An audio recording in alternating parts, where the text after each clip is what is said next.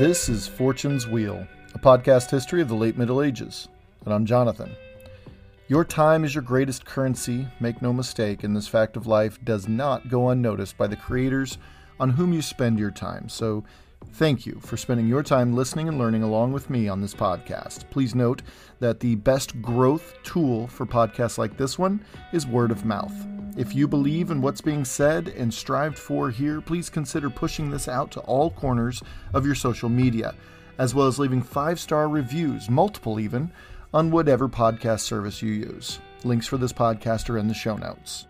Now on this episode, we bounce around some as we continue to set up this Mediterranean stage for the events of the 1070s, 1080s, and into the 1090s. See, events don't just appear in a vacuum, and cataclysmic events are no different. History is nothing more than a series of causes and effects. It may be difficult to puzzle it all out from time to time, but the one thing we can rely on in our studies of history is that everything is traceable, if only you're willing to look. Today, episode 100 is entitled Popes, Kings, Sailors, and One Really Important Road. Thank you for listening, and I hope you enjoy the show.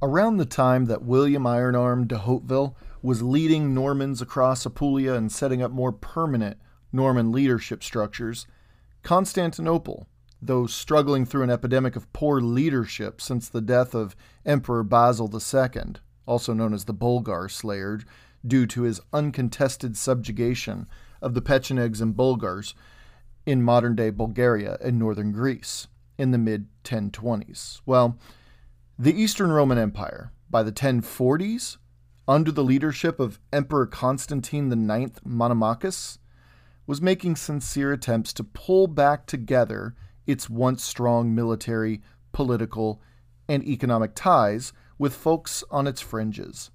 The growing maritime power of Venice, the new kingdom of Dukla, and those Pechenegs. These were all key components to the Byzantine foreign policy around the mid-century. It's also critical to understand that a major, and I mean major, road in the same region, well, that was there as well, linking two sides of the Mediterranean, or at least the middle to the far eastern side. Let's take a moment and understand this because it will play a key role later in this narrative. Beginning in the grand city of the world, Constantinople in the European East, this road was a literal highway called the Via Ignacio, a road one could say is an extension of the fabled Silk Road itself. So leaving Constantinople, you would travel north a couple days before cutting hard west, hitting the foothills of western Thrace. After another day or two of tough travel up and down those hills, you would come across stark peaks cut by two major river valleys, one being the Nestus River, near the small but very important ancient city Neapolis. So after another week, if you made it across the northern coasts of modern-day Greece, also tiptoeing by the Bulgars and Pechenegs, who wouldn't mind lifting what you're carrying, well, if you made it that far, you'd hit even harder mountains, the famous or infamous Olympian Range, but not before stopping off at the bustling marketplaces at Thessaloniki. From there, you follow the Via Ignacio to the cultural centers of modern-day Greece and really ancient Greece at Pella and Edessa. And then, almost immediately, you start up the even tougher northern Pindus mountain range. At this point, you'd wind your way back and forth, up and down, north and south, because mountain roads are never straight. And by the time you've crossed northern Greece, let's say, you've ended up in inland cities like Florina, Heraclea Lynkestis, and And by the time you approach the Adriatic coast, you hit the city of Claudiana, From there, you have a choice. You could head south at Claudiana and hit another important market and cultural center just a day or two's travel called Apollonia. But if you choose to keep heading west from Claudiana, you'll hit the coastal port city, a truly, truly ancient city called Dyrrhachium. Today, we call it Durrës in the country of Albania. I can't stress this enough. Don't forget this for the rest of the season of the podcast. Dyrrhachium is the point on the Via Ignacio that connects Italy to Constantinople, as you would board a boat there and sail to the heel of the Italian peninsula, making port at Brindisi, where you would pick up the incalculably important and also ancient road called the Via Appia, or in English, the Appian Way, which leads straight up the Apennine Mountains to Rome itself. This road is key. That is the Via Ignacio. This road is key. It was the single most traveled path connecting the Western and Eastern Roman empires, for centuries. And by the 11th century, it was still the main thoroughfare connecting Constantinople to Rome. So, yeah, just a friendly advice. Keep that one in mind, yeah? All right, so let's get back to it. Venice, Dukla, Emperor Constantine IX Monomachus was hurriedly shoring up as much foreign support for the empire's future prospects, which included a solidification of Byzantine control as far west as Italy.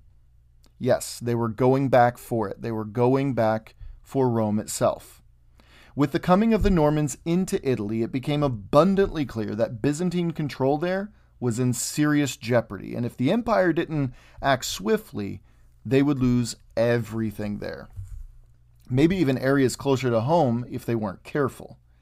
These Normans already had a reputation, but they were building a new reputation, as we know, in the Mediterranean. Let's zoom in first on the Kingdom of Dukla and how it fits into the whole scheme of things here. Now, not much at all is known about Dukla before the 11th century, except that Emperor Diocletian, who was born in the area, then called Roman Dalmatia, established it as a formal region within the Roman Empire back in the 300s AD. And the name comes from the Latin name for the group that lived there since time immemorial, the name of Diocletian's people, called Docleatae. So Dukla, well, kind of makes sense. Sometime in the 1030s, we know from the writings of Byzantine chronicler John Skylitzes that a man named Stefan Vojislav led a movement pushing against Byzantine rule in the area, resulting in a sovereign kingdom, hence the Kingdom of Dukla. That's in the 1030s. Now this would lead to Peter Delian, in his own rebellion against Constantinople, taking parts of Dukla for himself in the year 1042. But, well, Dukla would remain a solid entity of its own for decades longer. Coincidentally, it was 1042 that is commonly referred to as the year that Dukla fully pulled itself away, officially, from Byzantine control. But 1042, after shaking off the short-lived incursion by Peter Delian, that it was 1042 that Dukla reached an agreement with Emperor Constantine IX himself, that Dukla would remain a kingdom in its own right, but it would also agree to Byzantine suzerainty status to an extent. It was kind of a complex agreement there, but it seemed like a happy medium. Okay, so now why are we going into this very short-lived kingdom of Dukla? Well, it's important to lay the foundation that clearly states a general rebelliousness around the Mediterranean Sea in the mid to late 11th century. Sure, the Normans spurred a gigantic upheaval to the status quo of Italy and Sicily during those decades. We know this already. However, they weren't the only ones bucking the system. Railing against what we today call the establishment is hardly a new idea.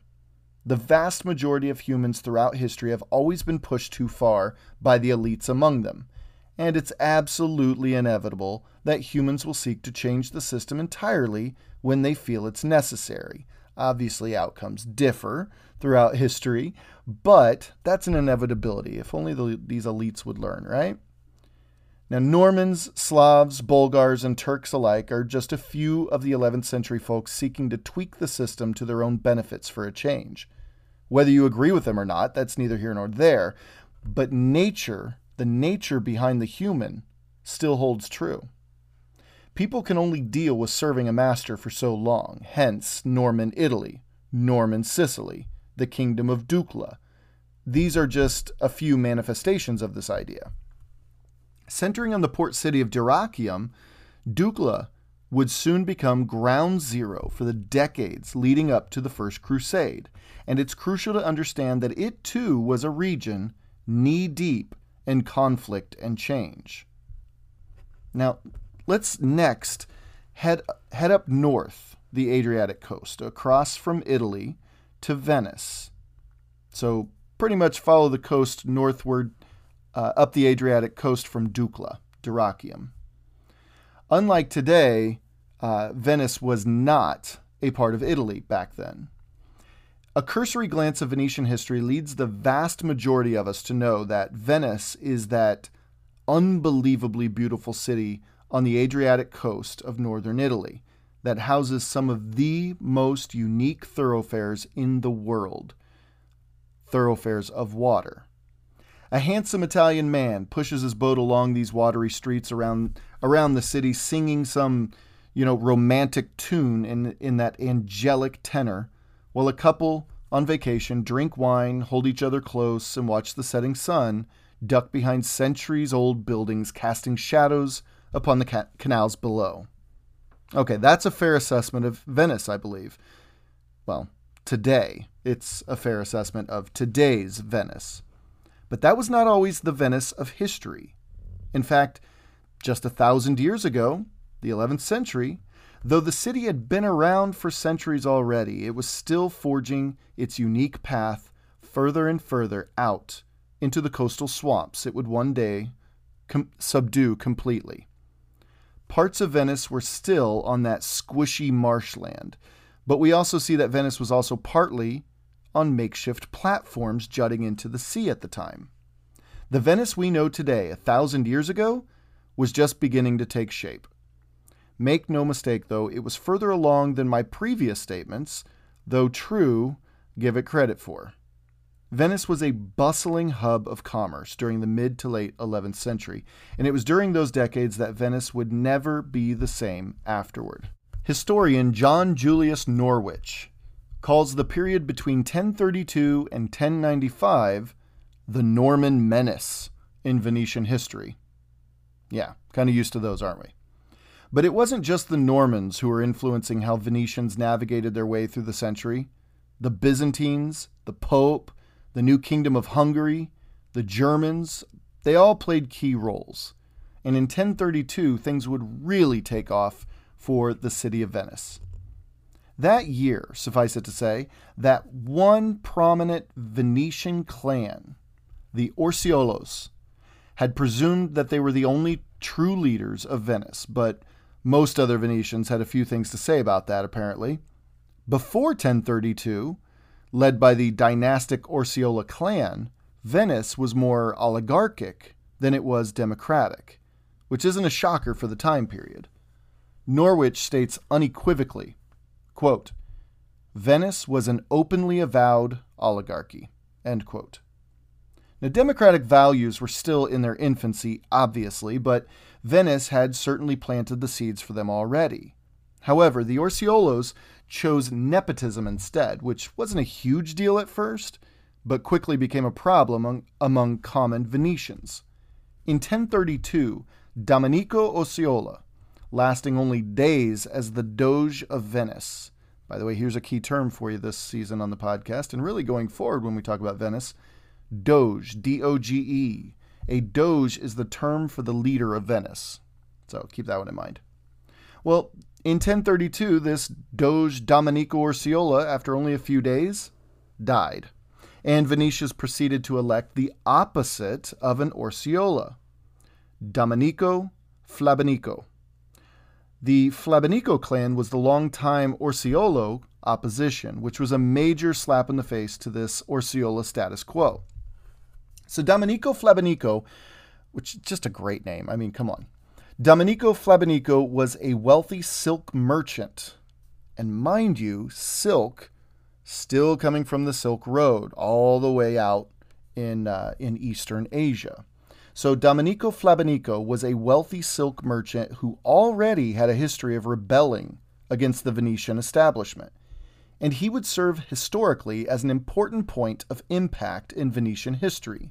Norwich writes, quote, Flabenico's known anti-dynastic views, plus the pattern of subsequent Venetian history, have together been responsible for a widely held theory that the new Doge introduced what almost amounted to a revised constitution for the state, according to which the practice of appointing co-regents, and thus in effect successors, was forbidden, and a period of tyranny gave place to one of democratic liberty. End quote.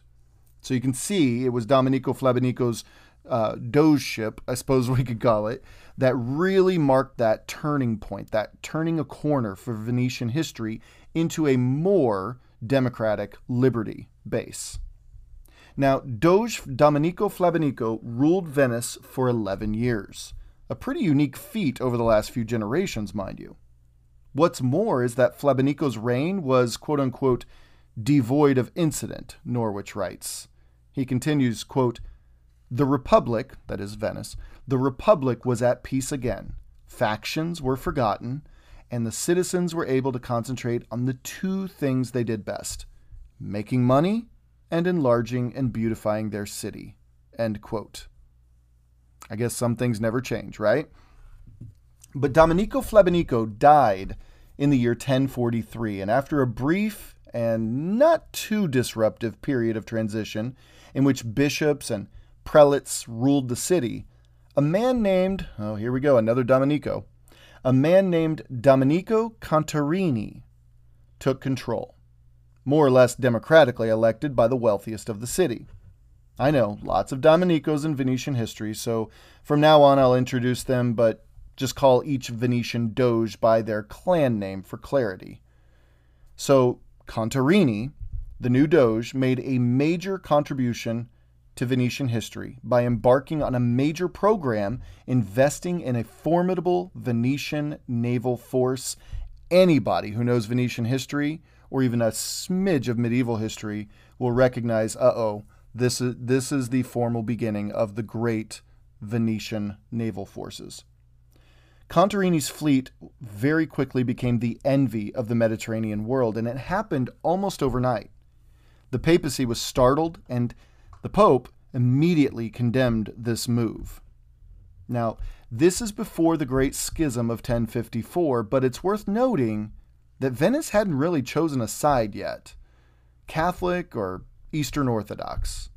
Remember, it was just Christianity at the time, but when the Pope publicly condemns your actions, which were put into place to strengthen your city's defenses and commercial interests, well, it doesn't really sit well with those people. And this papal condemnation coincided with, as I've already said on this episode, Emperor Constantine IX's push for foreign connections. Now do you see where this is starting to go? Speaking of the Pope, there was plenty happening in Rome as well, so let's head southwest from Venice to the opposite side of the Apennine Mountains. We know bits and pieces of papal history throughout the 11th century already on the podcast, so let's sort these puzzle pieces and see what we've learned so far. I won't belabor certain points, but I do want to create the proper context that the papacy was, as we know, constantly in flux. We'll pick it up in 1046 with the year-long papacy, that is, just 1 year long, mind you, of Pope Clement II, who was really only known for his synod of 1047, which served two purposes. First, regional superiority was contested between the sees of Aquileia, Ravenna, and Milan, where the See of Ravenna came out the clear winner. And second, simony. the practice of selling religious positions within the church structure. It was directly attacked and condemned as a practice at the Synod of 1047. Don't underestimate simony as a major mover of opinions and policies during the 11th century. This, of course, sent waves around Northern Europe, as kings and other powerful clergy were in the practice already of selling positions for their own gain. Pope Clement II was also pope during the times we've discussed already, that is, the years 1046 to 47. What happened? William Ironarm's reign over Normans in southern Italy, the buildup of the Venetian fleet, the end of the Ducal Civil War, and the reign of Emperor Constantine IX Monomachus back in Constantinople. So only a year long, Clement II holds a pretty powerful year in Mediterranean history. Now up north, and I mean way up north, young Duke William was just beginning to stand on his own two legs in Normandy, just to kind of keep everything in context here. And back in Italy, a little girl would be born during Pope Clement II's papacy, who would play one of the most central roles in 11th century history. And it's so funny because we don't even recognize her name. Her name is Matilda. Yes, another Matilda, I know. And she would be born in Tuscany. More on her on another podcast episode for sure. In fact, there'll probably be several episodes about Matilda. She is an incredible figure. I'm blown away by her story. All right, so let's stay on track here. Next up, in 1047, upon the death of Clement II, Pope Benedict IX once again took the papacy. And I say once again because he had already been pope twice and deposed twice. Benedict IX belonged to the extremely powerful Roman family called the Tusculani, and he would be the last Tusculani pope as well. And what's funny about Benedict IX's papacy is that he resumed the papacy after the German King Henry III's choice of Clement II. You can clearly see the time's power struggle here. It's not about the ability to sell church positions, but who gets to sell church positions, right? Henry's choice of Clement II attacked the Tusculani family by outlawing simony outright as a way to undercut the powerful Roman family. But once Clement II died, Benedict IX was put right back in as one last shake in the Tusculani's death throes. That's about all Benedict IX is known for. Yeah, his third and last papacy isn't known for anything except to mark the end of the long line of corrupt Tusculani popes. So yeah, moving on in 1048, well, okay, humor me here, and let's go back to the death of Pope Clement II in 1047. Just trust me on this. So when Clement II, a pope put in place by the German King Henry III, died, Henry couldn't wait to send someone else to Rome as quickly as possible because he knew who was waiting in the wings, that Tusculani family who legitimized Henry's fears when they immediately placed Benedict IX back in the papacy. By the time Henry's next choice reached the city in July of 1048, Benedict IX knew the gig was once and for all up. Accompanied by a stout contingent of German soldiers, Benedict made a run for it, and Damasus II was installed in the Lateran Palace. Now, what's interesting about this is this. Benedict IX was supported by a man named Boniface III, the Margrave of Tuscany. Okay, so let's make some connections now. Who else have we met from Tuscany so far? Well, Margrave Boniface III of Tuscany, supporter of Benedict IX, the anti-pope in the German king's eyes, mind you, was none other than the father of Matilda of Tuscany that I just mentioned. I told you, keep the name of Matilda of Tuscany, also called Matilda of Canossa, in your mind throughout this narrative, yeah?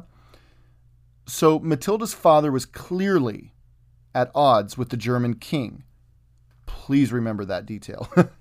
As for Pope Damasus II, he assumed the silly hat on July 17, 1048. and less than 1 month later, on August 9th, he was dead.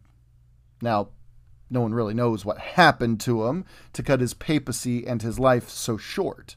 One report, which is deemed dubious by historians, links a poisoning by a follower of then Cardinal Hildebrand, a man who would not only be linked quite closely to Matilda of Tuscany in future decades, but a man who also became Pope Gregory VII. But like I said, the source is suspect. I want to make that very clear. Most historians put his death down to malaria, which was actually not all too uncommon in medieval Rome during the hottest months. In fact, Rome, as you probably guessed, was really just a hot mess in the mid-11th century. It was a fraction of its former greatness and even population. Feuding families, rotten streets, morally corrupt commercial practices, and militant popes all put the ancient city on the Seven Hills in serious, dire straits. We take it for granted that Rome has survived well enough to give us the history lessons we have today. However, I urge you not to take that fact for granted. Rome's survival, especially during the 11th century, it was hardly a foregone conclusion. Rome was really not a great place to be. So it's 1048 and the new pope fell to malaria, presumably. The Catholic Church, stopping to take note of its recent past, realizes the sad fact that they'd welcomed 7 different popes in as many years. 7. The papacy was a bit of a running joke during the 1040s. Stability became a necessity. I mean, it was absolutely necessary. Enter Pope Leo IX, whom we've already met on this podcast and spent some time with. Taking the papacy in 1049, his papacy would make serious waves, culminating in the infamous Great Schism of 1049. Now, going forward, after Pope Leo IX, the papacy would begin to take shape in new ways, so stay tuned on that one. All right. I know we're jumping around, but I warned you at the beginning. So at this point, let's take a moment to remind ourselves about why we discussed these 3 topics: the papacy, Venice, and the Kingdom of Dukla. Well, as I said, these 3 entities are crucial to understanding the Mediterranean region around this time because, arguably, these 3 smaller power centers are the glue that holds the whole story together. Now, we last left Constantinople many episodes ago with the heroics of General George Maniakes and a very young Harold Hardrada and their dealings with the first de Hautevilles as they all worked their way across Sicily against the Muslim powers on the island. But we were watching this all play out through the Norman lens. We did visit Constantinople once again in the year 1054 when Pope Leo IX went toe-to-toe with Patriarch Michael Cerularius, resulting in, like we just said, the Great Schism.